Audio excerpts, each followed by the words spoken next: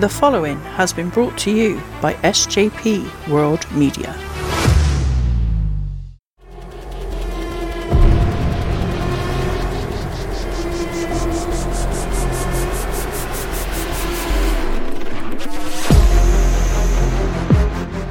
You people, what's with him?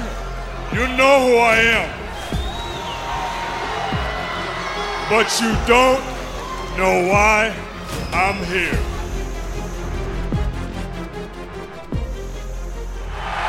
Hey! Oh, It's okay. Sting! All right. It's Sting! Okay. And it's Sting! This is where the big boys play, huh? Look at the adjective. Play. Gonna put some butts in the seat.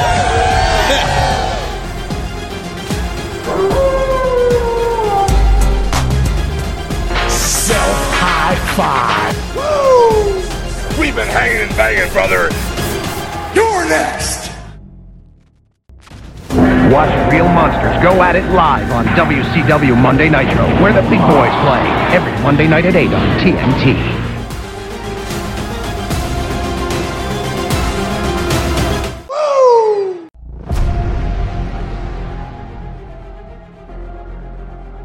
Hello and welcome to Nitro Nights, a WCW Look Back podcast, proudly brought to you, as always, by the SJP World Media Network.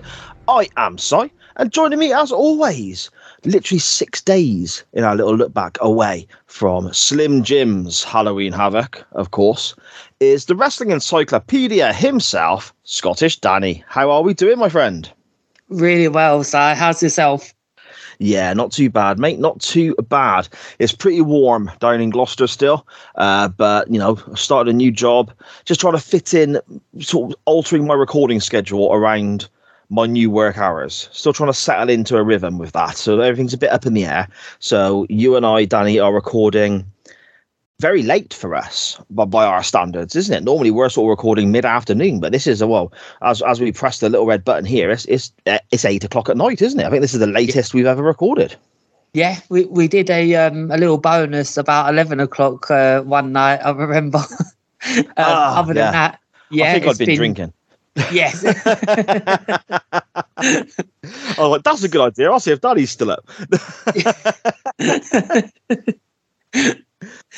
But there we go. The Nitro we are looking at today comes to us, first came to us, apologies, live on the 21st of October, 1996, from a place called Mankato, Minnesota. I have never heard of that before. No, all I've heard about Minnesota is Minneapolis. That's it. Mankato sounds made up. I'm not going to lie. It sounds like somewhere where a cartoon family would live on the telly. Do you know what I mean? Yeah, Flintstones type place. Yeah, maybe. Yeah, but anyway, that's where apparently Nitro comes from, unless, of course, they're lying to us and they're making place names up, which I don't think they are. On this particular evening, we had a little bit of an alteration in the TV ratings, Danny. Nitro received a 3.2, winning the night again, of course, because we're in the middle of their big run of winning Monday nights over and over again, which is a smidge down from last week. Not much, though, just a smidge. Whereas Raw last week received a 1.8 in the ratings. It's still lost tonight, but this week he got a 2.6. So all of a sudden, there's an extra chunk of people watching pro wrestling on this particular night, isn't there? Yeah, definitely. That's just big news as well. Yeah, interesting stuff, mate. Interesting stuff. On Monday Night Raw, on this particular October evening, we had the following. Psycho Sid defeated Owen Hart by disqualification. The Godwins defeated the Smoking Guns. And for the Intercontinental title, Hunter Hearst Helmsley defeated Mark Miro. Mark Miro was accompanied by Sable and Mr. Perfect, apparently. I don't remember Miro being accompanied by Mr. Perfect. No, that must have been during his last final days there. Yeah, I guess so. We also had another segment where Jim Ross conducted an interview with Bret Hart, in which Bret Hart stated he was going to be back in the WWF and had agreed to face Steve Austin at Survivor Series 1996, which, I mean, Bret Hart by this point had been away 6, 7, 8 months, 9 months, maybe. He's been away for a while because he was filming that TV show. Is it Lonesome Dove? Something like that he was filming? Yeah. He was away doing that for a while. Michaels has been carrying the company. He's been the number one guy for the majority of 1996. And I mean, the WWF has been struggling, let's be honest. So it's interesting to see if Brett can change what happens. And we know the match at Survivor Series with Steve Austin in 96 is an absolute barnstormer. So if you've not seen that before, go and check it out. But it'd be interesting to see what happens to the weekly TV now once Brett returns and we go into into 97 and the Hart Foundation and all that good stuff there. But still not the greatest lineup on this particular evening, is it? If the highlight is an interview with Bret Hart. No. I mean, as you say those results, I think the highlight to me was Psycho Sid versus Owen Hart. Yeah, but it was the opener and it ended in a DQ, so it's not gone longer than like 3-4 minutes, don't you? Yeah. Yeah, it's going to be rough. Before we dive into this week's Monday Nitro, however, we've got the results from Monday Night Raw. A couple of days previously, there was another wrestling show, which one of us likes to cover. Clue, it's not me. We will dive into now what happened on WCW Saturday Night. WCW Saturday Night is brought to you by me, Scottish Danny. Danny, what have you got for us? This week was quite historic, because we had a interview with Arn Anderson and Woman saying that Elizabeth is no longer part of the Horsemen anymore, and said that, and they also said that Lex Luger has no guts. Ah, okay. Yeah, so that was quite interesting, especially as we head into the pay-per-view. Yeah. We also had DDP pinning Scotty Riggs with the Diamond Cutter. After the bout, DDP cut a promo on facing Eddie Guerrero at Halloween Havoc, so that'll be interesting if I can dig that up. Yeah, definitely. Like Page is really finding his feet now, isn't he? Yeah, he really is. I mean, compared to what he was last year, and that feud which we'll never review again, is the feud with the Booty Man. I mean, that was rough, wasn't it? Oh, dear me. Yeah, I don't ever want to have to go back to that, ever. No. We also had Dean Malenko pinning Alex Wright. We have Jeff Jarrett defeating Steve Armstrong via submission with the figure 4, which he's really doing well at. Yeah. We had the Faces of Fear defeating Mike Enos and Bunkhouse Buck. We're only halfway done because we had Lex Luger defeating Mark Starr, and hopefully that will be a competitive match, but I seriously doubt it. We had I just the way you worded that, your lack of optimism just really tickled me. I don't know why. We had my favourite at the minute, Ron Studd pinning Chavo Guerrero with a suplex. Okay. We had Six defeating somebody called Unknown Wrestler A with a spin kick, so that'll be interesting to actually go back and see who that was. Called Wrestler A? Yeah, so Unknown Wrestler A. I'm assuming it may be a local guy, but I'll look that up. And that's what that'll be like. Yeah, local talent, I expect. Yeah, we had Chris Benoit pinning Sergeant Craig Pittman after a diving headbutt, which is always interesting. Mm. And we had Chris Jericho defeating Marcus Alexander Bagwell with a crossbody off the top rope, I love that simple finish there. Yeah, I mean, Ricky Steamboat used that for a very long time, didn't he, as one of his finishes? And Tanahashi in New Japan uses a variation of that as well sometimes. Obviously, his finishes, other moves have contributed to his finish, but he's used that sometimes to win matches as well. So, yeah. I mean, ultimately, you think these guys, and Jericho's 225 pounds? Yeah. If he jumps off the top rope, he's coming at you from, 7-8 foot in the air, hits you in the chest, and then crushes you to the floor. To me, that works as a finisher. Yeah, it really does. It's simple stuff. And in a very interesting note here, in our main event, we were supposed to get Roadblock versus Macho Man Randy Savage, but Randy Savage did not show up. So he was subbed for by somebody called Dale Wolf. I don't know if you know Dale Wolf. So Dale Wolf. Why does that name ring a bell? Interesting. Okay. I mean, Roadblock we see a bit of later on as well, don't we? Yeah, we certainly do. I mean, somebody just put on Twitter a gif of him doing his finisher, and it is awful. Spoiler, it's probably the worst finisher I've ever seen in my life. Okay, interesting. I've just had a quick look here. Dale Wolf, born Barry Dale Wolf, so no doubt Mr. Mags will say that's another Barry better than Wyndham. He worked as Mr. Wrestling 3 at one stage, also made occasional appearances around the American independent circuit as Doink the Clown. He's now long since retired, sort of 10, 12 years ago. But yeah, he's sort of a bit of a jobber at WCW and around the Indies and some of the old NWA territories and World Class he wrestled for and places like that. So yeah, there we go. Interesting. I don't know about that, but what I did find interesting, though, Danny, at the beginning of this episode of Nitro, first of all, we get a recap of the Macho Man stuff from last week, the video of Miss Elizabeth declaring her love for Savage and Savage not really knowing how to respond and walking away and all this weird goings on. But what I found interesting was what came after that. We've got Bobby Eaton come into the ring. Bobby Eaton wearing gear that's resembling, in a very loose, roundabout way, some old Midnight Express tights, and he's working with Chris Jericho. And straight away, I was like, oh, okay, this has got my attention now. What did you think of this match, mate? Loved it. Bobby Eaton has finally found a character. I mean, he was good as a in the Blue Bloods, but no, this is the Bobby Eaton we need to see, especially all of this match. He was really putting over Chris Jericho. I found it was like, this is the veteran working with the young guy, and yeah, they just both filled their roles really, really well. Yeah, I mean, Eaton is one of those guys where he's a wrestler's wrestler, I think, isn't he? Whenever you hear interviews with people who have been in the ring with him or have been in the ring full stop, I guess, or you hear wrestlers, you might meet independent guys or whatever, and they might talk to you about their favorites growing up and so on.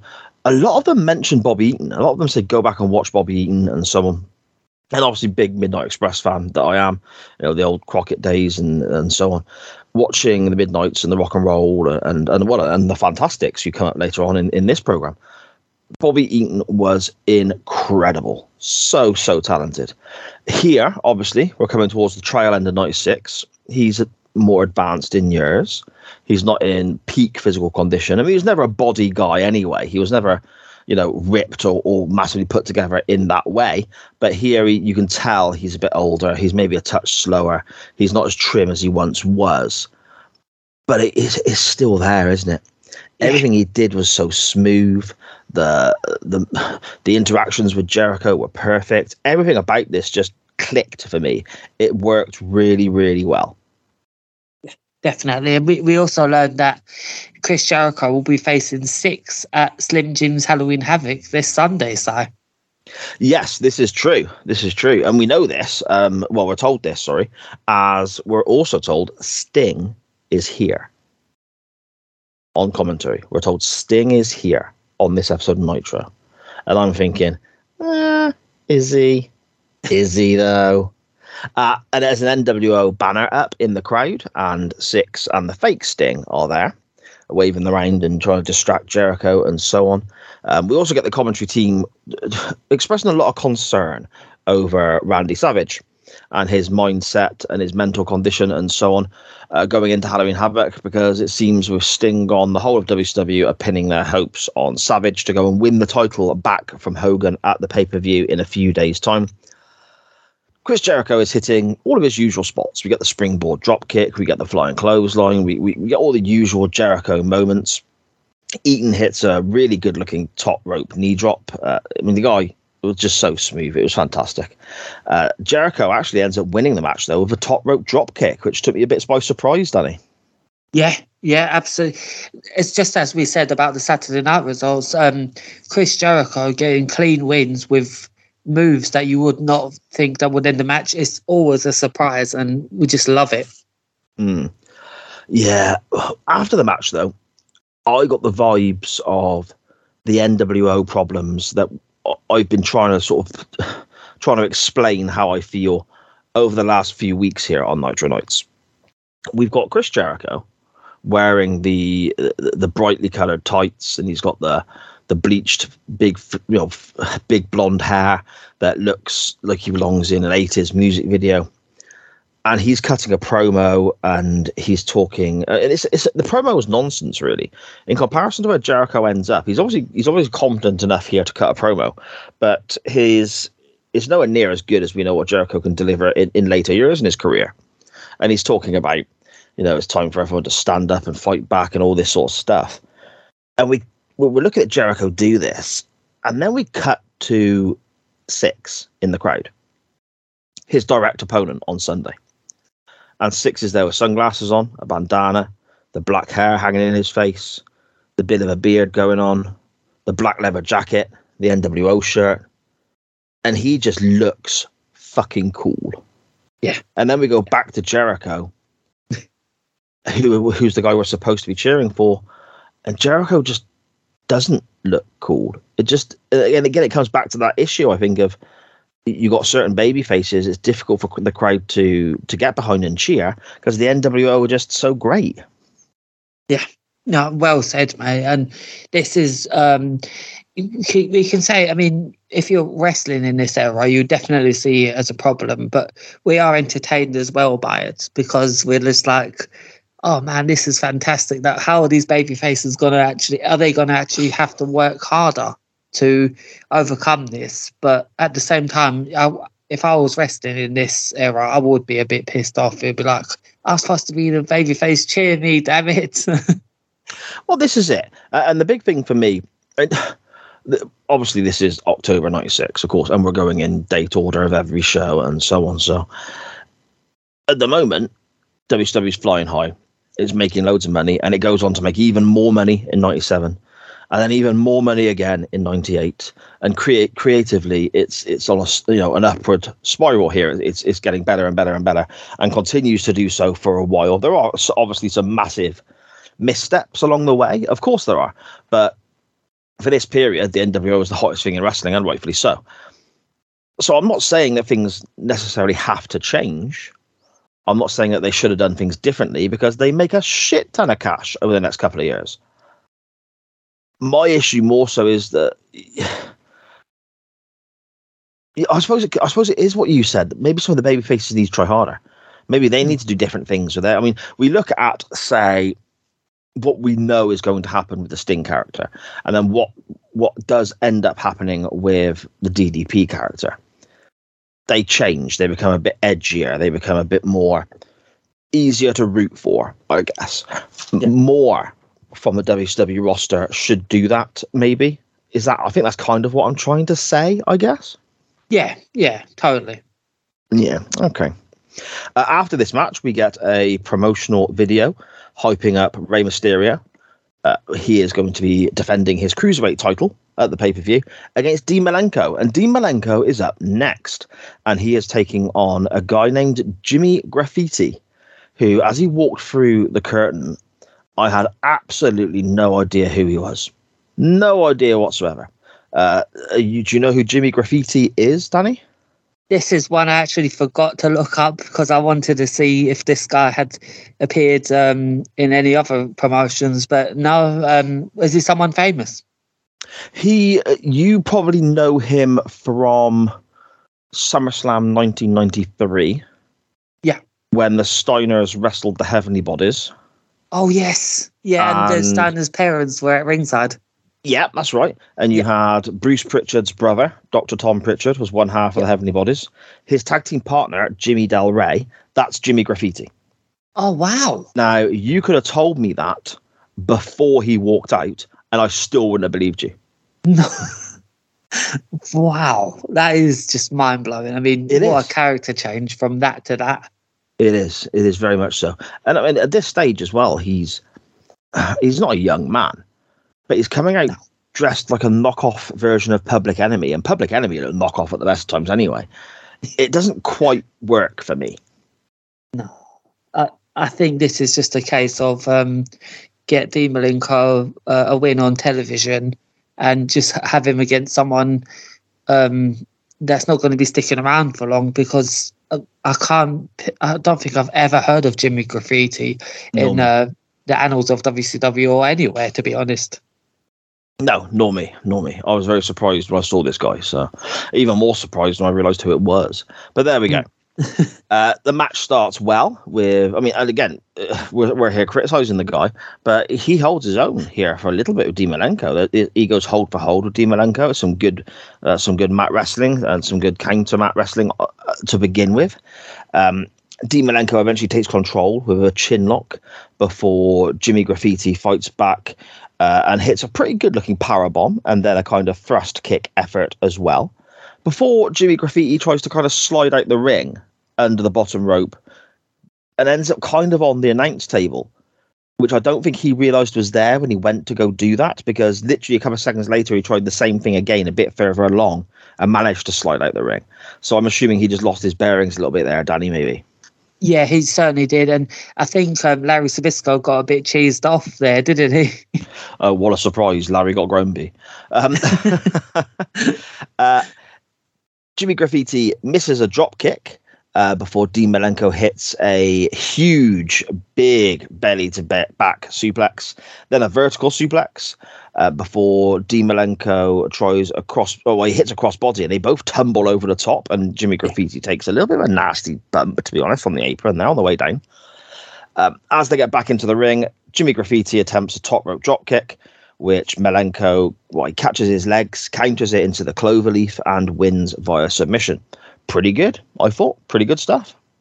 It really was, mate. And we also, I think it was just before the finish of this, we get a shot of Bogus Sting filming in from the crowd. So he's also taking notes as well.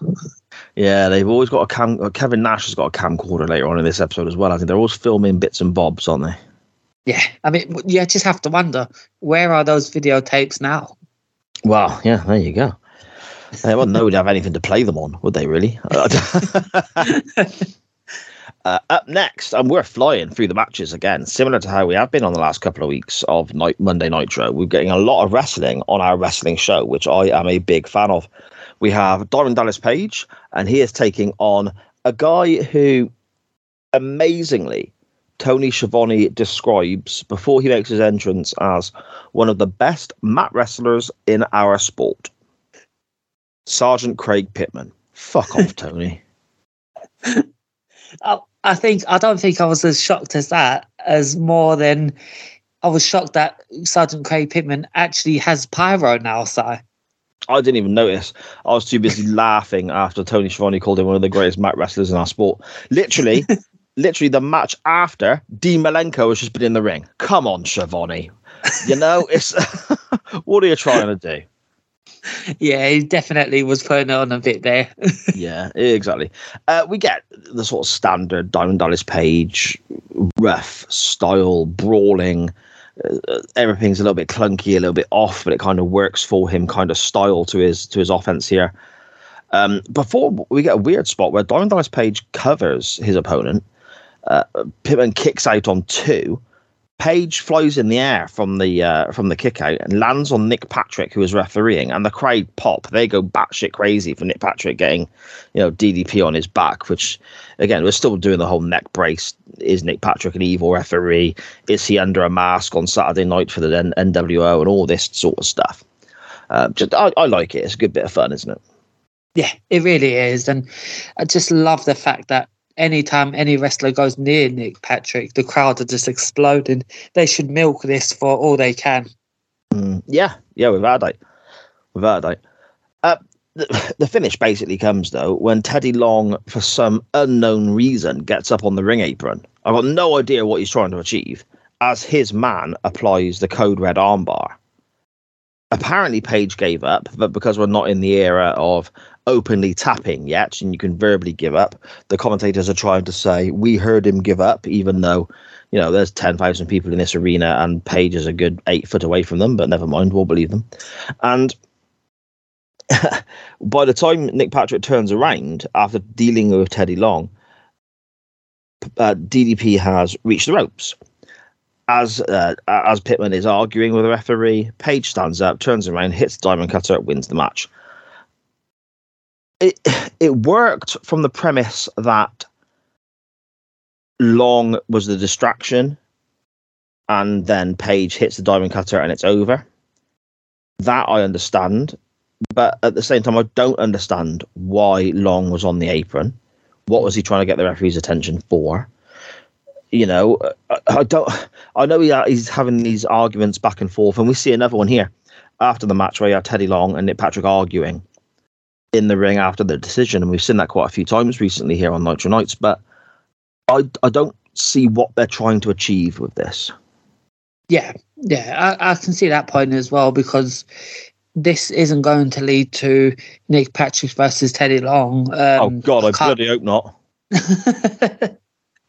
I can't see that happening, but maybe it was just something for Nick Patrick to do while the NWO story is still brewing for him. This is something to, I mean, because he's going to be out there all night anyway. He might as well feud with somebody, have a mini feud. But I just can't see this going anywhere. Next up, we have a recap of the NWO attacking Ric Flair a few weeks ago, and then a recap of the Jeff Jarrett promo on the Giant saying he was going to step in for Flair at Halloween Havoc and so on the following week. This then takes us to the ring where we see Ron Studd coming out, and my eyes instantly rolled, and I know you would have been very, very happy, Danny. Absolutely, yes. I mean, this guy, we've seen him, I think, wrestle about 2 or 3 times now on Nitro, and he just wrestles as a big man. I mean, there's nothing flashy about him. He's giant, and he had one of the most historic debuts in wrestling history that still gets played today as the Mummy, didn't he? Yes, he did. He is taking on Jeff Jarrett, Ron Studd, that is. And it's obvious that at the moment WCW are thinking, well, if somebody is going to wrestle the Giant at a big event, we'll give them Ron Studd the week before, and then we can go, well, this is good because they can get their homework in, or something to that degree. Ric Flair suddenly turns up, though. We haven't seen him since the NWO attack 3 weeks ago, and we get a kind of strut off between Jarrett and Flair. They take it in turns to do their different struts, and then there's a bit of a handshake. Flair gets out the ring. And then Studd tries to slam Jeff Jarrett. And we get a very short match, which involves a suplex attempt by Ron Studd, which gets blocked by Jarrett, before Jarrett suplexes Ron Studd. And that was bloody spectacular, I thought, Danny. Oh, it really was, man. I mean, it's always impressed to see somebody like this just go up in the air. I did question the fact that why did Ron Studd just wait outside and watch Ric Flair and Jeff Jarrett do a strut off, and Ric Flair kind of endorsed Jeff Jarrett to the crowds. But we all know it's pretend wrestling, isn't it? But I was just like, why is he just standing there watching it? Yeah, I mean, I'll be honest. I thought that we weren't going to get the match. I thought when Flair came out, we were going to get maybe a promo battle back and forth, or a chat between the two, or something, and then that would be it. But the fact that we still got the match, I was quite surprised about. I thought maybe Ron Studd had made his easiest pay packet of his career this night, but no, he still had to go to work. After the big suplex by Jarrett, we have the figure 4 leg lock, and Jarrett wins. Tony Schiavone then interviews Jeff Jarrett, and he says, no more defense anymore from WCW. We need to go with offense, and we're going to attack you, and the Horsemen are coming for you, and all this sort of stuff. Ric Flair comes back and also has a little bit of mic time, saying he's going to be in Jeff Jarrett's corner at Halloween Havoc, which is a nice touch, I feel. Yeah, it really is. And if you compare Ric Flair last year, where he said he was going to be in Sting's corner, look what happened. So are we in for trouble, sire, this Sunday? Well, maybe. You can't trust a horseman, can you? No. Can't trust a horseman. Part of me, being a little bit sadistic maybe, kind of wanted to see Ron Studd suplex Jeff Jarrett, though. Yeah. I thought it was a bit of a shame that was blocked. Yeah, it really was. I'm sure Dan Griffin would love it as well. Well, apparently it's caused a little bit of dissension in the Griffin household because Cam Griffin messaged me a little while back. He's one of the Nitro Nights listeners, and he's bought merch for the show, which helps support the network with all the fees it takes to get these shows out. So hugely appreciative to him and everyone else who's done that, by the way.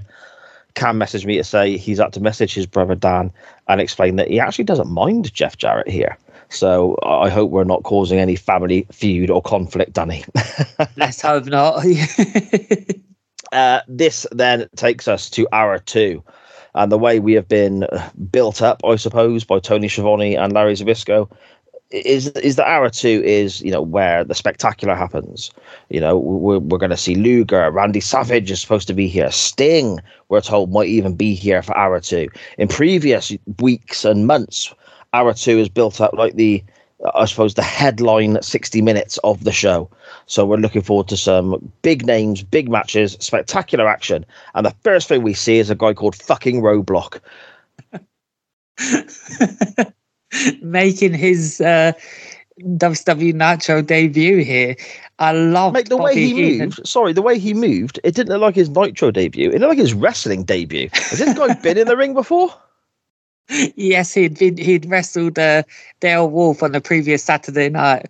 Oh, well, if you can call that a wrestling match. But yeah, I loved Bobby Heenan just randomly screaming, "What is that?" when he looked at Roadblock. The thing is, this is now 1996. We've got Hollywood, Hogan, the NWO, and all that sort of great stuff. The guy here, Roadblock, he is legit 6'10". He is a monster, and he's as wide as he is tall. I think they described him as being over 400 pounds. I don't know how accurate that was, but he can't be far off tipping the scales at that. To me, it's a matter of timing again, because if this guy was maybe 10 years younger, he'd have, not 10 years younger, if he was around 10 years previously, then shall we say, in 86 as opposed to 96, he'd have probably had a main event run with Hogan and made a lot of money. Oh, yeah. Oh, big time. You could really see that. And he would be one of those 80s WWF monster heels. But here, yeah, you've just summed it up perfectly. His ring gear doesn't match as well. I don't know what he's trying to do with that. He comes out with a big road sign draped around his neck. The one thing he's got going for him, well, apart from his size, the one thing he's got going for him is his hair, to be fair. He's got pretty good hair. So that's at least something to work with, maybe. I don't know. The fact that part of this, I suppose we better get on to his opponent. He's facing Lex Luger here, which, when Luger's music hit, I was a bit like, uh-oh, this could be terrible. Because Luger, as much as I love the guy, Luger's best matches come when he is fired up, he's motivated, and he sometimes needs somebody there just to help him along a little bit. And we're talking about a guy here, Roadblock, who doesn't look like he knows his arse from his elbow. So I was a bit like, this could be terrible. The match is punctuated with a Arn Anderson promo, picture-in-picture effort there. Arn talks about how time is running out for Luger. The hourglass has been turned, the sands are falling, and so on. And he's going to see him at Halloween Havoc. He's already heard him say the words, "I quit," referencing back, of course, to the War Games match. And he said he's going to make Luger say it again come Halloween Havoc. Again, great promo by Arn Anderson. He low-key stole this match, I think, for me. And it seemed like it wasn't even fully intense, starey, intimidating, 100% fully invested on Anderson to me. It was almost like they just said, Arn, come here, cut a quick promo, and he just banged something out quickly. That's what it came across to me. But even that is better than 9/10 of the guys on the roster for me. Oh, definitely. And it's certainly better than watching Roadblock in the ring, isn't it? Yeah. We'll talk a couple of moments here that didn't quite go to plan.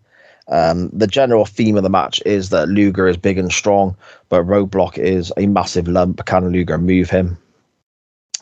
We do get a pretty good power slam at one point from Luger. That looked quite good on a guy that size. But I mean, the first time I looked at it and thought, "Oh dear," was when Luger was in the corner with Roadblock, and Roadblock grabbed Luger's wrist and put his hand on his back as if to send him for an Irish whip. It's something that wrestling fans have seen millions of times. It happens in every single match. As Roadblock went to send him in for the Irish whip, he just stopped. But Luger, in his mind, is being sent to the other corner for the Irish whip. In a similar way, Sting would send somebody over there for a Stinger Splash, I guess. So Luger just starts running. And it just looks so silly, because Roadblock was just, it's like in the cartoons when, the cartoon bad guy grabs the goodie, or like, Wile E. Coyote will grab the Roadrunner and the Roadrunner will disappear. And Wile E. Coyote has still got his hands in the same position, assuming that Wile E. that Roadrunner is still there. That's what it was like. Roadblock was still had his hands in the same position, thinking Luger was still there, but Luger's already on the other side of the ring at this point. That was a bit daft. But what followed was even worse, because Roadblock then ran over and splashed Luger in the corner, and then goes to send Luger over to the other corner. He goes to send Luger over to the other corner. And in my mind, having watched as much wrestling as I have, and I'm assuming in Luger's mind, having worked as many matches as he has, you're assuming the same thing is going to happen. You're going to get sent over to the other corner, or I'm assuming anyway, Luger's going to get sent over to the other corner, and then Roadblock is going to run in and splash him again. We've seen it with every big guy in wrestling, from Yokozuna down to Bundy, down to whoever, haven't we, Danny?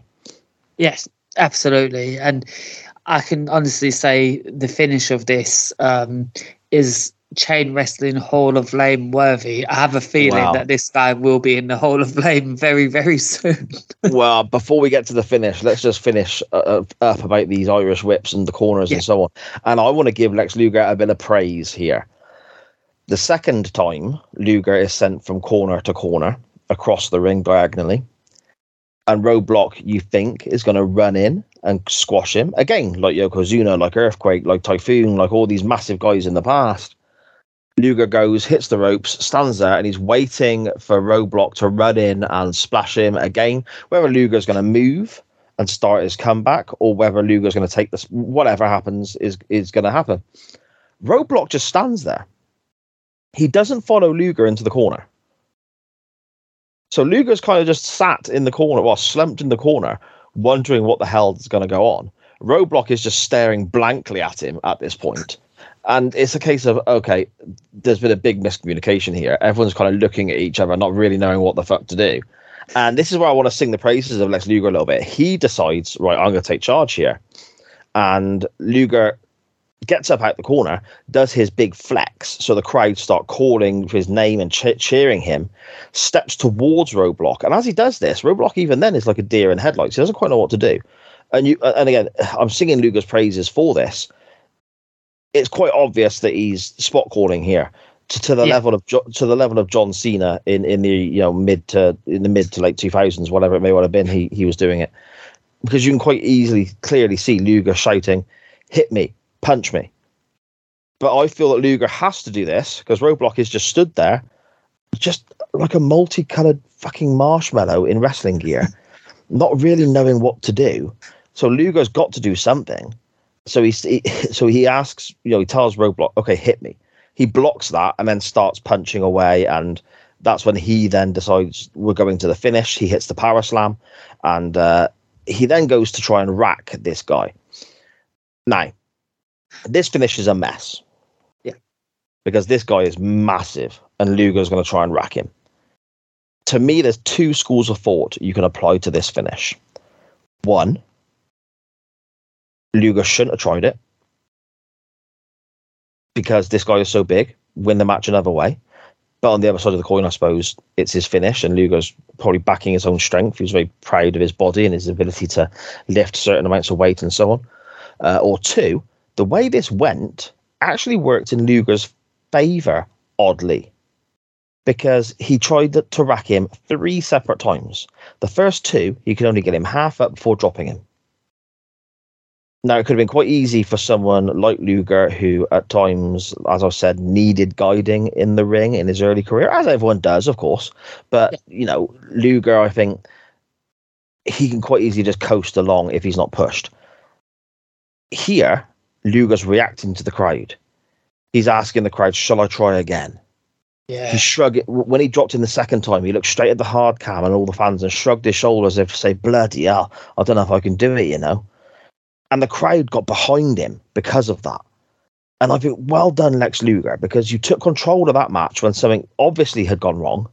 And you had this younger guy, much less experienced fellow, losing his way. And then when you couldn't actually complete the finish that you were trying to do initially, he turned it into something with the audience rather than standing there and looking like an idiot himself, before eventually getting him up to the rack and winning via submission. So yeah, this is a fucking mess. Don't get me wrong, but I'm trying to look on the positive side of things. Does that make sense? No. Yeah. No. Now you've said that, I've just shocked because, like, you're right. Lex Luger kind of did look like to the crowd and was like, "Should I do this again?" And they were much more invested by the third time that he did it. And yeah, so from you saying it from a psychological standpoint, it definitely looked like Lex Luger. Well, he obviously did struggle, but him getting the fans behind him made it all the better for him. But yeah. Right. And just to go on Roadblock, he only wrestled 3 matches before this in his entire career. So this was his 4th. You're kidding me. And the worst thing is 2 of them were back in 1991. So he had a bit of time off. That can't be right, surely. No. Wow.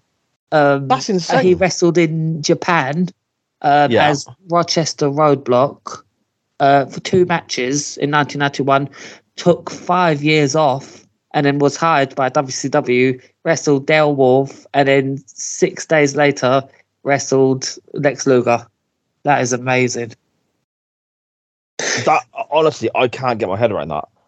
That is insane. I'm gonna have to do a bit of research and check. I'm not that I have a reason to disbelieve you, Danny, of course, but this is according to Pro Fight IMDb, which is like a information hub for wrestlers, but it's pretty reliable. But yeah, he could have wrestled here and there, and it might not be written down. Word. But his professional record is basically he'd only won 1 match in his entire run up to this point. Dear me. Oh, okay. Never mind. Do you think he was just hired because of his looks? Oh, fuck. Yeah, 100%. 100% he was hired because of his look. Yeah, of course. I don't understand why he's anywhere near a live TV show. I mean, Saturday night's taped. WWE Saturday night's taped. Stick him on there all you want. The shocking thing is, he was supposed to debut against Macho Man on that Saturday night, but Macho Man did a no-show in storyline. I'm wondering now if he did a no-show in real life after seeing this guy practice. He probably looked up his record, had a look at his Japan work, and sort of, said to Bischoff, I don't know, brother. It doesn't quite work for me. That's the worst Macho Man impression. And no one would blame him. Oh, man. We get an advert next for the NWO t-shirt, which seems to be the only merch they ever push on WCW, which is interesting. Also, by the way, very quickly, we're talking about t-shirts and so on all the time. Obviously, Google devices and so on, they hear what you're talking about. I've started getting adverts for these obscure t-shirt making companies in like Korea and Africa and so on, making NWO gear. This is on my phone and my Facebook and the network's Facebook popping up all over the place. But buy this Hulk Hogan NWO shirt for £1.49 plus postage and all this sort of stuff. And I'm thinking, for the sake of a couple of quid, shall I do it just to see what it's like? Yeah. Maybe we should do a review of that one day. So yeah, dodgy foreign merch. I'll tell you what is incredibly dodgy, though, is what follows the NWO shirt ad. Lee Marshall is in Phoenix, which is lovely for him. And he's rang in to tell us something. I don't know what. And I watched this segment, and I still don't really know what he wanted to tell us. It was very hard to understand this, to be honest with you. He was talking very fast. He chatted about the weather. He chatted about this and that. And it was like, it was kind of pointless. It went on a bit, didn't it? I don't get it. I don't see the point. But I don't know. There we go. Up next, we have tag team action with our champions, the Harlem Heat, not defending their titles. Actually, it's a non-title contest, and they're taking on the American Males. Now, Scotty Riggs has been out injured for quite a while. He's obviously wrestled on Saturday night, as you let us know, Danny, with your recap of that program earlier. But what hit me here, and maybe this is something that would be interesting for our listeners and our friends on Twitter and so on to do. What hit me here is how the American Males look so outdated here in October of 96. Whereas 12 months ago, October of 95, when we were watching them back, or September, whenever it may well have been, in the early days of Nitro Nights, yeah, they were a bit silly, but they actually looked the part. They didn't look wrong in that era, because WCW has moved on so much in that 12-month period. It might be interesting for people to go and, Harlem Heat, as another example, Harlem Heat wrestling in, 12 months ago, October of 95, they look exactly the same as they do now, realistically, and they still got bloody Colonel Parker in tow and all that nonsense. But here we are in October of 96. They don't look out of place. They still look the part. Whereas WCW has changed so much in that 12 months. I think it might be interesting to go back and listen to an old episode, maybe October 95 episode, a random one of Nitro Nights. Check out a random Nitro from 95 as well, just to go back and compare. Within that in mind, of looking at a Monday Night Raw from October of 95 in comparison to a Monday Night Raw from October of 96. Because I bet there's not much difference between the two Raws in that 12-month period, whereas WCW is spectacularly different, isn't it? Oh, big time, mate. And Rel said, because it was only a couple of weeks ago, you were saying, as you were recapping, that TL Hopper was wrestling on Monday Night Raw, so things definitely couldn't have changed that much. Yeah, there you go. This match begins just with Stevie Ray showing how bloody powerful he is. It's insane how strong this guy is. He's Booker T's a big dude, but Booker T's the smaller brother. So that gives you an idea of how massive Stevie Ray is. We do get a cool moment with Marcus Bagwell hip tossing Stevie Ray over the top, and he gets a nice backdrop, and it's a great drop kick he throws, Danny, isn't it? Oh, it really is, mate. And these two tag teams just know each other so well because they've been wrestling since the inception of Nitro a year ago. They've been having solid matches here and there. And in terms of, so they would know each other so well. Bagwell is on fire in this match and has a great babyface comeback.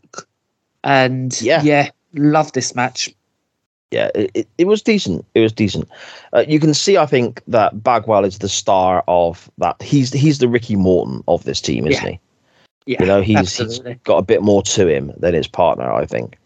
There is a really impressive powerbomb on Bagwell, though. It looked like he damn near went through the canvas. He hit the mat so hard as Harlem Heat took over for a while. Scott Hall and Kevin Nash are in the crowd, waving and mocking the Harlem Heat as always. Before it all kind of breaks down, everyone's in the ring scrapping. Sherry and Colonel Parker are up on the apron trying to get in the ring, and Sherry's led on the floor at one point.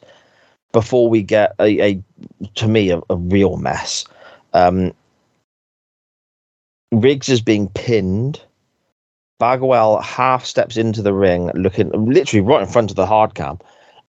There's no reason why he can't get to his partner and break up the count. It looks like he wants to and then stops, which makes him look ridiculous, by the way.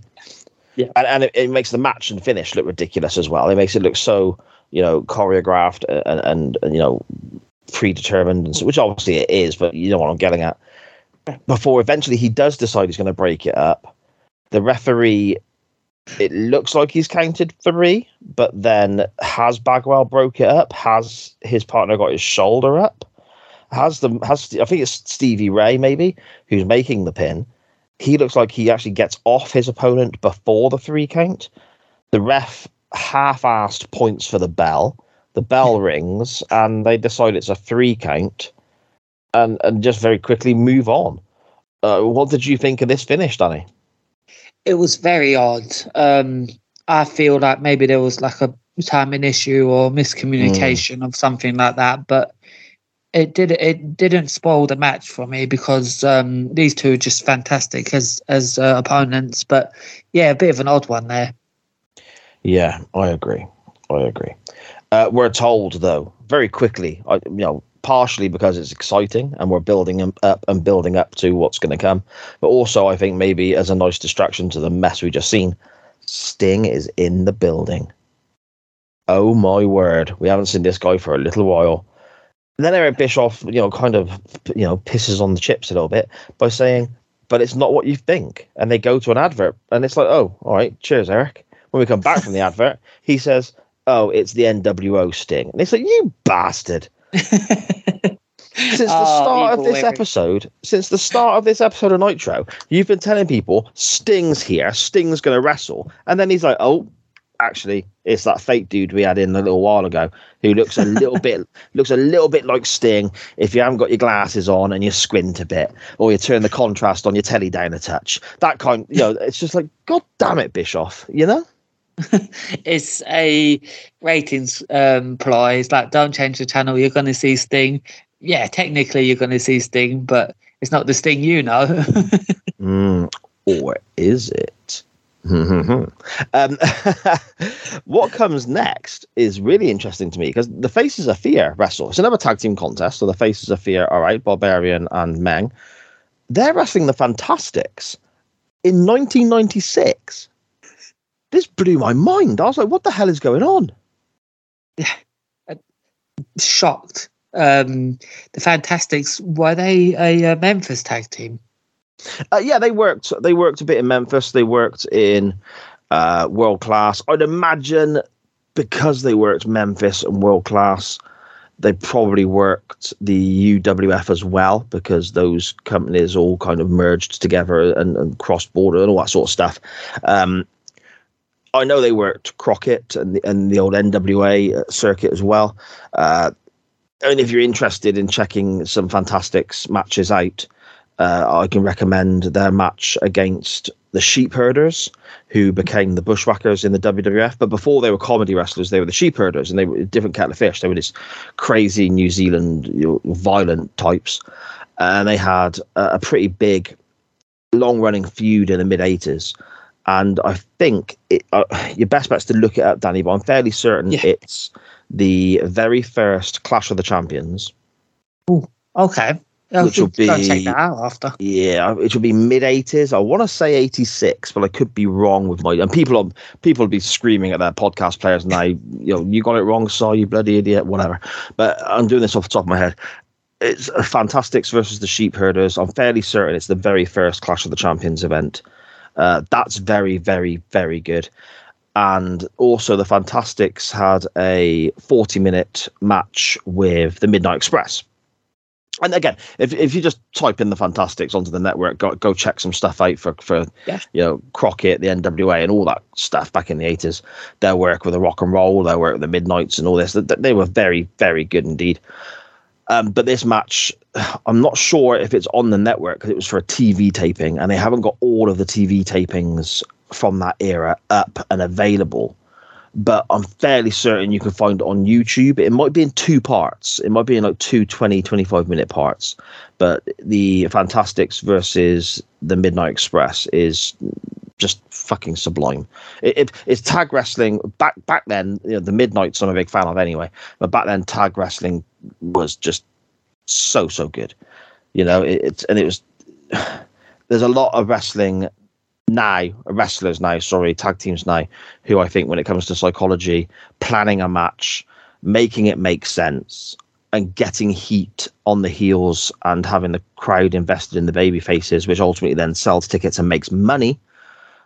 A lot of tag teams nowadays, as athletic and as entertaining as they are, I think could learn a great deal from the likes of the Midnight, the Rock and Roll, the Fantastics, and all this sort of stuff, But that's just, But there you go. Clash of the Champions won, and their matches against the Midnight's well worth checking out. Yeah, a lot of tag teams in present day could learn a great deal, I think. Well, for a start, there's not 47 fucking backflips in it, Young Bucks. I'm looking at you. Anyway, this match is just about the power of the Faces of Fear, isn't it? There's some really brutal moments, some power bombs, and I mean that the one that was a backdrop into a power bomb. Danny, talk us through that, because that was incredible, wasn't it? Yeah, it really was. I mean, Barbarian, I found that this match was more for the fact of getting shine on Barbarian more than Meng, but I mean, they both definitely just threw these guys around, the Fantastics. Meng hit a really violent looking pile driver as well. And the Fantastics selling was just beautiful throughout this. But then they did get their babyface come back as well. And the Faces of Fear just stopped that very quickly and just chucked one of them into the other, which I'm always a fan of. And then Faces of Fear get the pin after Meng just basically boots one of their heads. And gets the pin. It sounds like it sounds like the way you explained that to somebody who's not seen this match, that would sound like you didn't really know what to say. It sounds like you don't really have the words to explain what you saw. But I can tell people who have maybe not watched this episode of Nitro, and if not, why not? You should be watching along with us. You'll have so much more fun. The way Danny's explained that there is exactly the finish. He just boots the guy in the head. And it's brilliant. It really is. Dear me. After this, we get the news that Macho Man Randy Savage is not there. He's not arrived. Eric Bischoff decides to show the tape of Liz from last week again, where bear in mind, Bischoff is apologizing to Savage's family and Liz's family and people who he has hurt by maybe showing this video. And Bischoff is, he's going for, this is his Oscar performance here. He's got a tear in his eye and he's thinking, I'm going to win an award for this shit. He is sat there going, I'm so sorry. I shouldn't have, I upset families and this, that, the other. I'm really sorry that I showed this footage last week. I've obviously upset Randy. It's caused Liz problems. It's caused their family problems. I'm devastated. I'm heartbroken. But here we go. I'm going to show it again. It doesn't make any sense to me. No, it's Bischoff, you can definitely tell he's getting his acting chops in, isn't he? Yes, he is indeed. He then says there's more footage to come. So obviously, again, we're doing that similar to the talk of Sting early in the show. And I guess as well, talk about the Macho Man, will he be here or not, and so on. It's that in-show hook, isn't it? It's like a lot of wrestling that does well when it comes to TV wrestling, TV shows. Monday Night Raw was a great example in the Attitude Era. You'd quite often have a hook at the end of the program. You'd have your what you call your cliffhanger, I suppose. And for those in the UK or anywhere else in the world that has seen it, for example, on EastEnders, the dun dun dun dun dun moment at the end of the episode that makes you want to tune in the following day, week, whenever it may well be. Here we're getting some during the show from Bischoff. Well, not just Bischoff, the commentators earlier on in the episode as well. They're fed the lines by Bischoff. It's sort of in-show hooks. Don't go away because this might happen. Don't go away because this will happen. Don't go away because you're going to see this. And here we are, this whole thing with Savage. Oh, Savage isn't here yet, but don't go away. We have more footage for you. Mm. And it's really clever, I think, in trying to make sure that those people who have turned over to Nitro don't turn back to Raw. Yeah, definitely. You can really see an effort is being made. Yes, without a doubt. So then, next up, we have Well, I'll tell you what, I'll let you talk us through this one here, Danny. We have a match between, two guys that in theory we haven't seen for a little while, but it's not strictly true, is it? Two wrestlers that are cosplaying, because everyone knows that this fake Sting isn't Sting, and everyone knows JL is Jerry Lynn. So we have JL versus the fake Sting up next. And I enjoyed this for what it was, because it was more of an angle than an actual match. I mean, it was a match, but so we have, as soon as the fake Sting came out, I was just like, oh yeah, Eric Bischoff wasn't lying, was he? Immediately he locks a Scorpion Deathlock on JL, and then JL, I think he tapped before something massive happens. Oh wait, it's Sting. Yeah. I love this segment. I had never seen or heard of this segment before. But I have to say, the crowd let me down on this, or let everyone down, because I didn't feel that the crowd really responded to this. Maybe they were shocked. What did you think, Si? I can see what you mean. And I agree with you, by the way, or at least can sympathise and go along with what you say about not knowing this happened.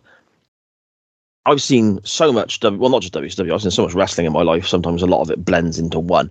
I've been watching for over 30 years, and my memory, as many people will attest to, especially our good friend Dan Griffin on the Doctor Who pod, my memory is not the best.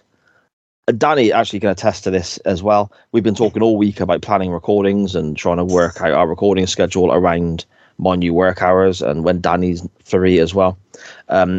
Despite discussing it all week, I still text him about an hour beforehand to say, what am I watching today? Because Danny's got to tell me what Nitro we're up to. So it goes to show how my memory works. So, but I'm assuming I must have seen this before.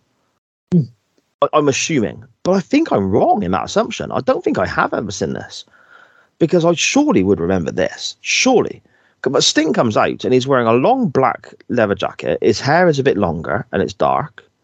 And he's got the white face paint on with just a couple of black lines. Almost like a precursor to what the Sting face paint becomes, in a way.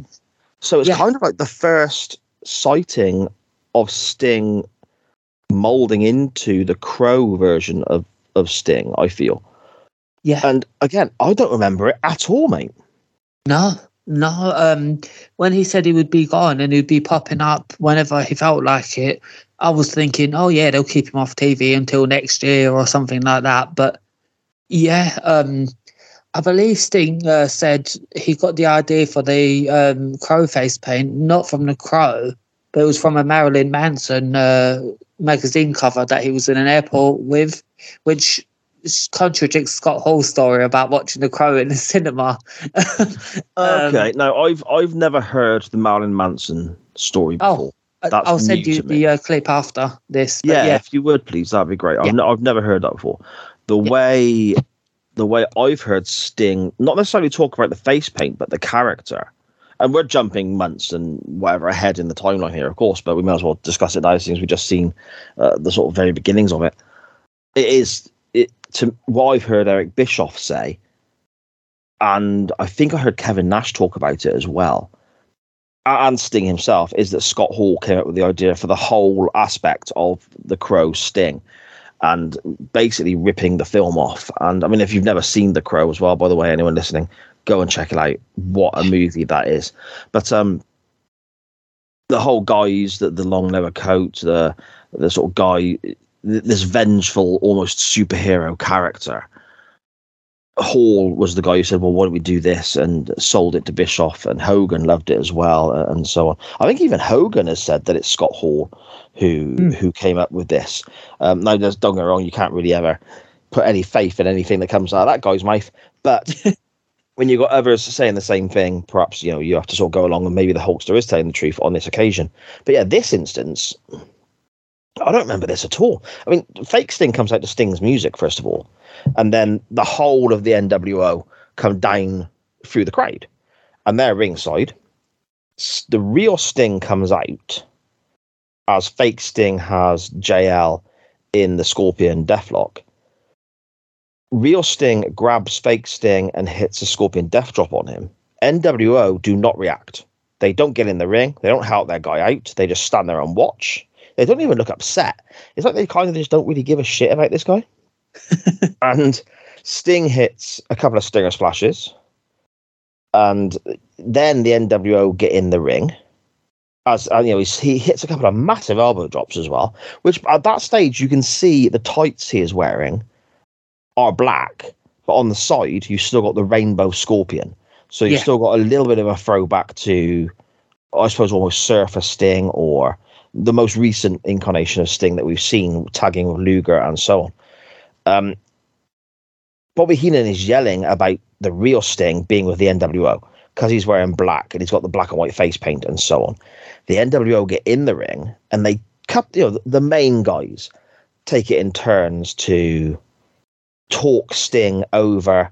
I think it's Kevin Nash says that he quotes Jim Morrison from, not John Morrison, he was never in the Doors, but he quotes Jim Morrison from the Doors and tells Sting that he needs to cross on over to the other side, or come on over to the other side and so on. And then we just get Sting saying, this guy's a cheap imitation. The real Sting might not be in your price range, hinting at maybe he can be bought, which is a bit of a heelish thing to do. He then says the only thing certain about Sting is that nothing is for certain, and then just gets out the ring and walks away. Whilst the rest of the NWO just kind of stood there. They help at fake Sting and go, "Oh, never mind, mate. You're our buddy again now. Sorry we didn't help you earlier when this guy was kicking your ass." And that's kind of the end of the segment. Now, with regards to the crowd, I get where you're coming from. You would imagine on paper, reading, if you had that segment written out in front of you in black and white, Sting comes back, Sting's in the ring, attacks fake Sting, Sting's in the ring with the NWO. You would imagine the crowd would be going batshit crazy. However, they've just seen fake Sting. Then they see this guy in the ring with his face painted white. Do they know that's real Sting? Are they thinking that's another fake Sting? We've got Bobby Heenan screaming that this guy is the real Sting and he's joining the NWO. Are the crowd thinking the same because he's wearing black and white? Does that maybe hinder the babyface pop that Sting potentially could have got if he'd ran out in the multicolored gear and everyone knew this is the real Sting? No sign of black and white, no NWO hints or anything. I don't know. Maybe the whole segment was sending mixed messages, and I think maybe the mixed messages were intentional. Yeah, I can see that as well, man. And it's all part of the story, isn't it? Yeah, I think so. We're also then told Randy Savage is here. To which point Bischoff runs off to go and try and speak to Sting. So we've lost Bischoff now for a moment. Then Benoit's music hits when we come back from an ad break. Benoit comes to the ring and then just gets treated like a spare part for the rest of the episode of Nitro. He's there to wrestle, and apparently he's there to wrestle Savage. But Savage comes, and this puzzled me as well. I'm not sure what you thought about this, but Savage comes out to what people are describing as his street clothes. He's not dressed to wrestle. Do you think Randy Savage walks down the street looking like? I mean, he probably did, to be fair. But can you imagine being in the local shop and someone comes in and goes, "Excuse me, where's the milk?" And you turn around and there's a guy dressed like that, a black cowboy hat, black glasses, the crazy hair, black leather trousers. I mean, black leather trousers, for crying out loud, cowboy boots, a massive leather jacket covered in tassels. You think this guy's going to rob the place, surely? Surely, mate. But I have a question for you, Si, about this. Okay, go on. How many cows do you think were murdered to get that outfit out of Randy Savage? Oh my goodness. It's head to toe leather, isn't it? Yeah. It really is. Everywhere. But I've never seen Macho Man dressed like this. So this must be a one-time thing. But if you watch that WWE program, Most Wanted Treasures, they recently went on a Macho Man costume and ring attire and robe and everything like that hunt. And Please tell me they found this gear. No.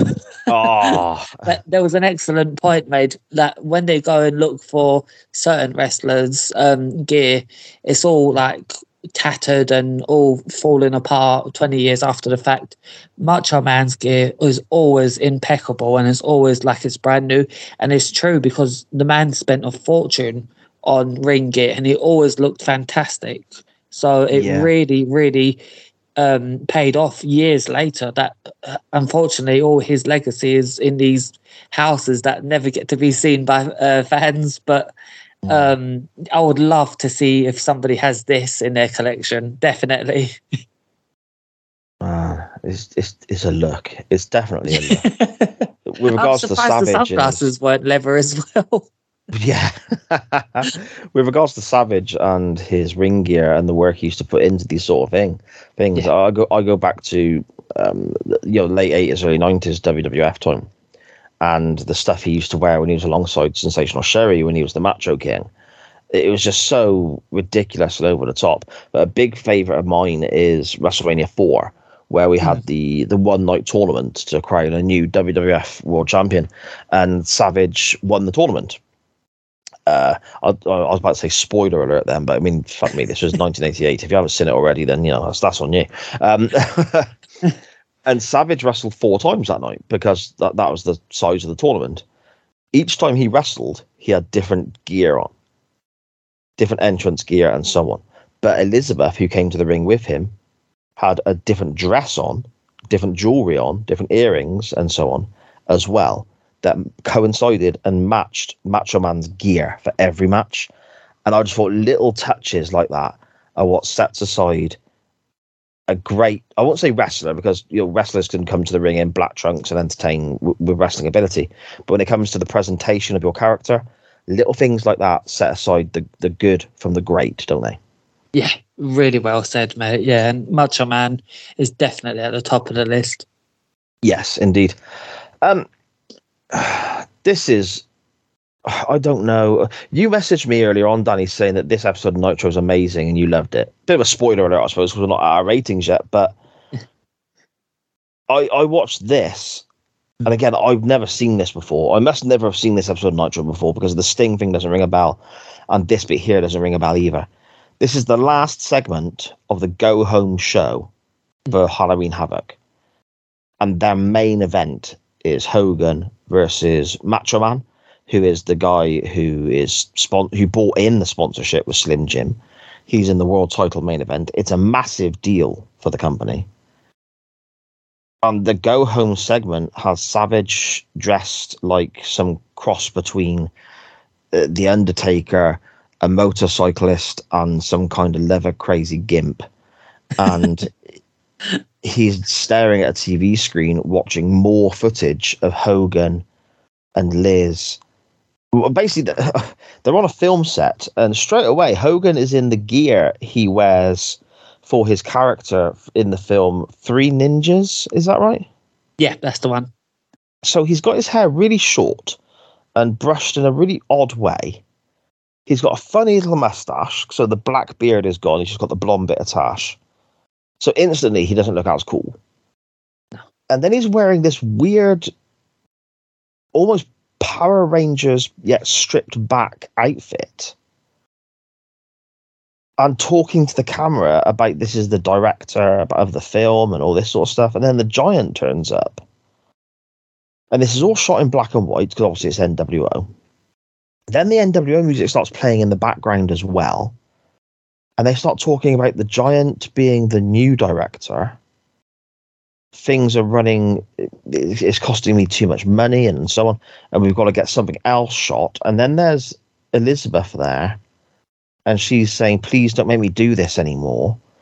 And the Giant and Hogan are forcing Liz to say she loves Savage on film to mess with Savage's head going into the pay-per-view. Have I got that right? You've got better nose than me because it was a little hard to understand. Yeah, I feel like WCW, I mean, obviously scheduling and things like that, but I feel on a go-home show, a Hogan appearance wouldn't have went amiss at all. I mean, don't get me wrong. This kind of pre-tape thing, it can work. Of course it can. Certain wrestlers, they reach a certain point in their career, and maybe Hogan here in 96 has hit that point. I don't know. In his own head, I believe he has. I don't know if he has in reality, though, but Brock Lesnar now. Yeah. Roman Reigns now, to a degree, I think. I mean, you could even throw Sting, The Rock, yeah? You could even throw Sting in AEW into that bracket with regards to when he actually wrestles. They are a special attraction. Yeah. So having a video package, an interview, whatever, saying, "Oh, I will be at this event and I'm wrestling," that can work, because then people who, it's the old adage, isn't it, I suppose, of absence makes the heart grow fonder. So it's that thing of, we've not seen this guy for 2-3 weeks, 4 weeks, 5 weeks, whatever it may well be. He's at the pay-per-view. I'm excited. I'm going to buy the pay-per-view. It's it's as simple and straightforward as that. But I think they missed the mark a bit with this, because it was just weird,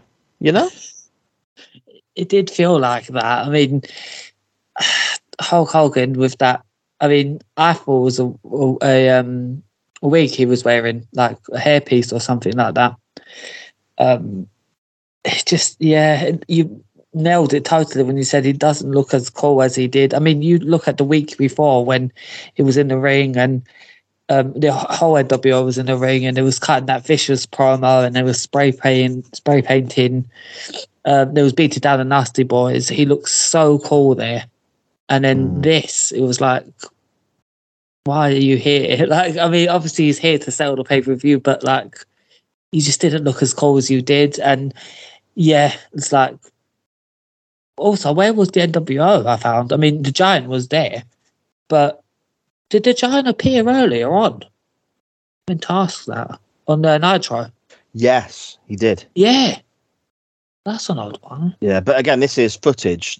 Bischoff said this is pre-recorded footage, so that does make it does make sense. Yeah, it was just a weird one for me. And then Savage goes to walk away. Eric Bischoff very kindly apologizes to Chris Benoit, who still stood in the ring like a lemon, wondering what's going on. Oh, you're not wrestling tonight, Chris. Sorry, pal. That kind of thing. And Savage goes to walk away. Bischoff carries on talking to the camera before Savage comes back. And then cuts a really strange, especially by his standards, subdued promo, where he uses the word fragile a lot. Yeah. And he says about relationships are fragile, but bodies are fragile, friendships can be fragile. Then he looks at Bischoff and says, business, Bischoff, can be fragile. Which I felt was a bit of that felt odd. I don't know why. Maybe I was seeing something there that's not there. I don't know. And then he turns back and says, "Yeah, well, Hogan, you need to remember that life is fragile." And then walks away, and everyone starts reacting like Savage has said he's going to murder Hogan. Yeah. See, I took it wrong. At first, I watched this a couple of times, and at first I was thinking, has he just said that he's going to kill himself? Oh, yeah. I didn't even think of that. Because they've messed with his head so much with his ex-wife and everything like that. He's walked out of Saturday night rather than wrestle Roadblock. Now he's not wrestling. Yeah, you can't Chris blame Benoit. him for that, though. Now he's not wrestling Chris Benoit, and he's just turned up in this complete get-up. And it's like, I first thought, oh, is he actually saying something very scary there? And then after watching it a second time, it just felt like, yeah, he's saying it to Hulk Hogan. Yeah, I didn't really understand. I don't get it. I think, I mean, we'll say this later on, but I think the last segment and the segment before it should have swapped places. Oh, okay. Yeah, that makes sense. But I suppose we're looking at that in hindsight. Yeah. We're looking at that now in 2023, in hindsight. Yes, I agree with you. That would make more sense. However, at the time, and again, I think they are right, maybe going back, probably contradicting myself a little bit here. At the time, Hogan is the guy. The heel Hulk Hogan is the guy in the business at this point. With regards to interest, I'm not saying in ring by any stretch of the imagination. That the guy in the ring in 1996 works for the other channel, and he's that's Shawn Michaels. But with regards to interest and heat and drawing money, Hogan is the guy. Savage is his challenger and a big part of the whole Slim Jim sponsorship and all that sort of stuff. I can understand why this went on last, because this is the segment that leads to the main event of the pay-per-view. So I can kind of see why they structured it that way, Yeah. Yeah. Okie doke then. Before we run through... No, I'll tell you what, we won't do that. We will give our ratings first, and then we'll run through what we can remember will be on the pay-per-view in a few days' time. So I guess all that is left now with regards to this episode of Nitro is to give our woos and our brothers, our plus points and our negatives, and all that good stuff. Woo! Brother. Woo! Brother. Danny, what have you got for us, mate? So, with the Oh Brother is, to me, like, I know I'm going to contradict myself because there did feel like a little bit of filler was on this show, but when with my woo later on, I'll explain why. But yeah, I did feel like a little bit of filler was on this, especially early on when we had Craig Pittman, Bloody Road blog and things like that. But no, yeah, that would be my. Also, no real backstage interviews because obviously me and Jin is still away. But I noticed that we were going from match to match to match. Sometimes it's nice to have some backstage interview. But yeah. Yeah, okay. Yeah. That's yours. My Oh Brother this week, there was a couple of things I could have put. The ending, the last segment was weird. Yeah. I didn't quite know what they were going for, so that could have been it. But at the same time, I'm intrigued and I am interested in that main event. So that kind of just scrapes by. There's a few other bits in there. The finish to the Harlem Heat match was very close to being my Oh Brother this week because it was just a fucking mess and a bit ridiculous. But my Oh Brother this, I can only really go one place, mate, and that's Roadblock. What the fuck was all that about? No, certainly, yeah. In regards to Woo, it would be just compare last week to this week, and 90% of matches on this were clean finishes. You can count out the main event, obviously, but if you look at the first 4 matches on this, we all had very clean pinfall victories and submission with Dean Malenko. I just wrote down, like, I feel a change in the booking is happening there. But then again, I've been duped before and they've had a Nitro where they've had all clean finishes and then the next week it's back to double disqualifications and Nick Patrick pissing about. So I was happy with what the clean finishes. I was very, very happy with most of them. Okay, fair enough. My woo this week, again, is incredibly simple. Coming in very close was Luger showing a bit of charisma when things went wrong in his match and not just standing there waiting for someone to push him in the right direction. That was quite a nice moment for me. Dean Malenko is always fucking brilliant, and whenever the guy wrestles, he is either my woo or very close to being my woo. Arn Anderson cut a promo, always gold. But I'm going to go for Sting because as odd again as that segment was, and the crowd reaction wasn't quite what we would normally hope for, the fact that Sting came out, and this is 1996, this TV is what we're talking, 26, 27, 28 years old or whatever it may well be. Yeah. It popped me. I sat there and I was like, whoa, it's actually Sting. Because I can't remember that happening. So yeah, the fact that this television program that first aired in October of 96 got a reaction out of me like I was watching an episode of some wrestling show this week live, I think is testament to that program and how bad my memory is. So Sting is my woo this week, buddy. Fantastic. Hit, miss, or middling then, Danny?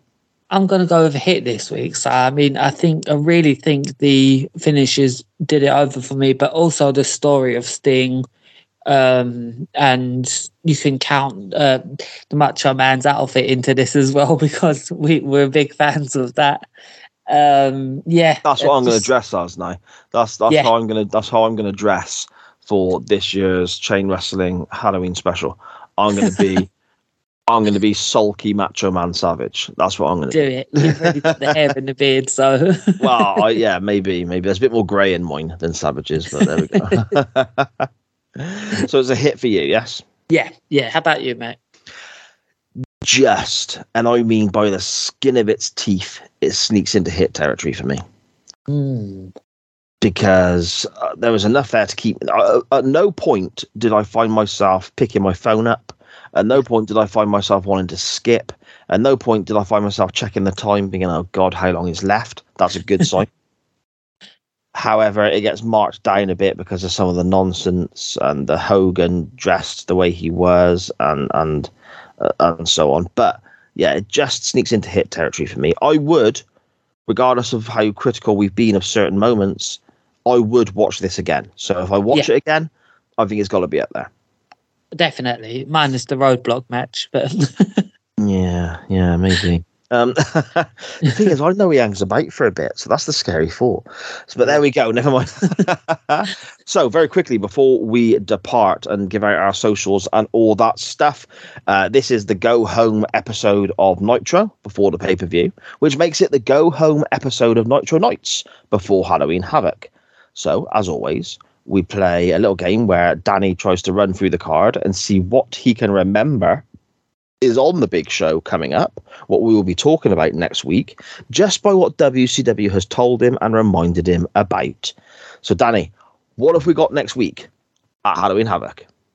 Well, from what I can remember from this show, as I'm just scanning my notes quickly, we have Dean Malenko will be taking on Rey Mysterio for the Cruiserweight Championship. Yep. We have, I remember the Giant versus Jeff Jarrett as well is happening. Yep. Six is going to be taking on Chris Jericho. Just going through. Oh, the Outsiders are going to be taking on Harlem Heat for the tag team belts. Yeah. And Hollywood Hogan versus Randy Savage will be happening as well. Yeah, that's all I can remember. Can you fill in the rest, or? The only other match that springs to mind is Luger Anderson. Yes. Yeah.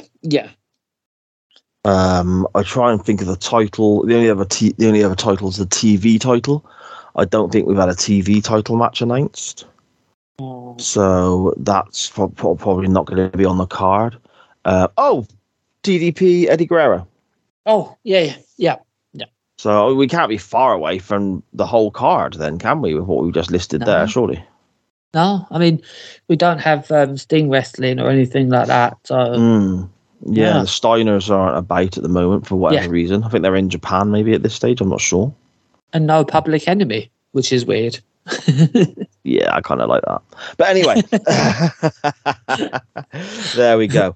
Join us next week where we will be reviewing Halloween Havoc 1996. Danny, before we depart, my friend, do you want to let everyone know whereabouts they can find your good self online? They can chuck you a follow and also catch up with all the other brilliant shows you are involved in, please.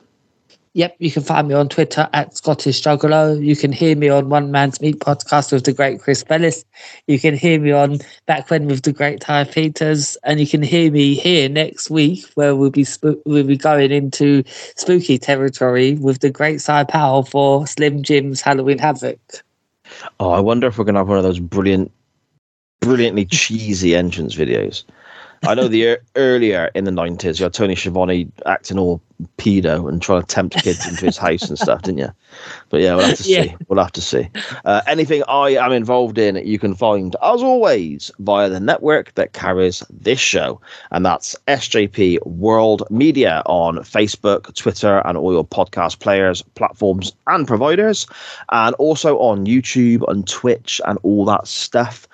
We have all sorts of live content available to you as well. So Chain Wrestling is live on a Monday night. In the Corner is live on a Wednesday, looking at modern day WWE and checking out the action there over the last 7 days with a brilliant Benny Mac and Tyler Peters. We have a gaming show at the weekend as well on a Sunday, looking at the world of gaming. And I can't even try and dive into what that does because I ain't got a bloody clue. I'm an old man. When I used to play computer games, it was all on cassette. That's how long ago I used to do it. But listen to these guys because they know their shit. We have live football coverage coming to the network. Live football watch-alongs, interact with fellow fans whilst you all watch the shows in the comfort of your own home with The Volley, with Matt Willis and various other members of the SJP World Media Network and guests. And yeah, all of those shows also come out in podcast form via the network if live content isn't your thing. And again, you can find all of that at SJP World Media. Make sure you check us subscribe. That's the most important thing and the thing I implore everyone to do. Subscribe to the YouTube channel SJP World Media there. But most importantly, you can find this show itself on Twitter and Facebook at Nitro_Nights. That's at Nitro_Nights. There we go. Next week then, Danny, it's pay-per-view time. Bloody love pay-per-view day. We really do, mate. We better get our Halloween costumes out. Indeed. Indeed we shall. And on that note, I will speak to you next week, my friend. Take care, mate. And to everyone else, as always, thank you for listening.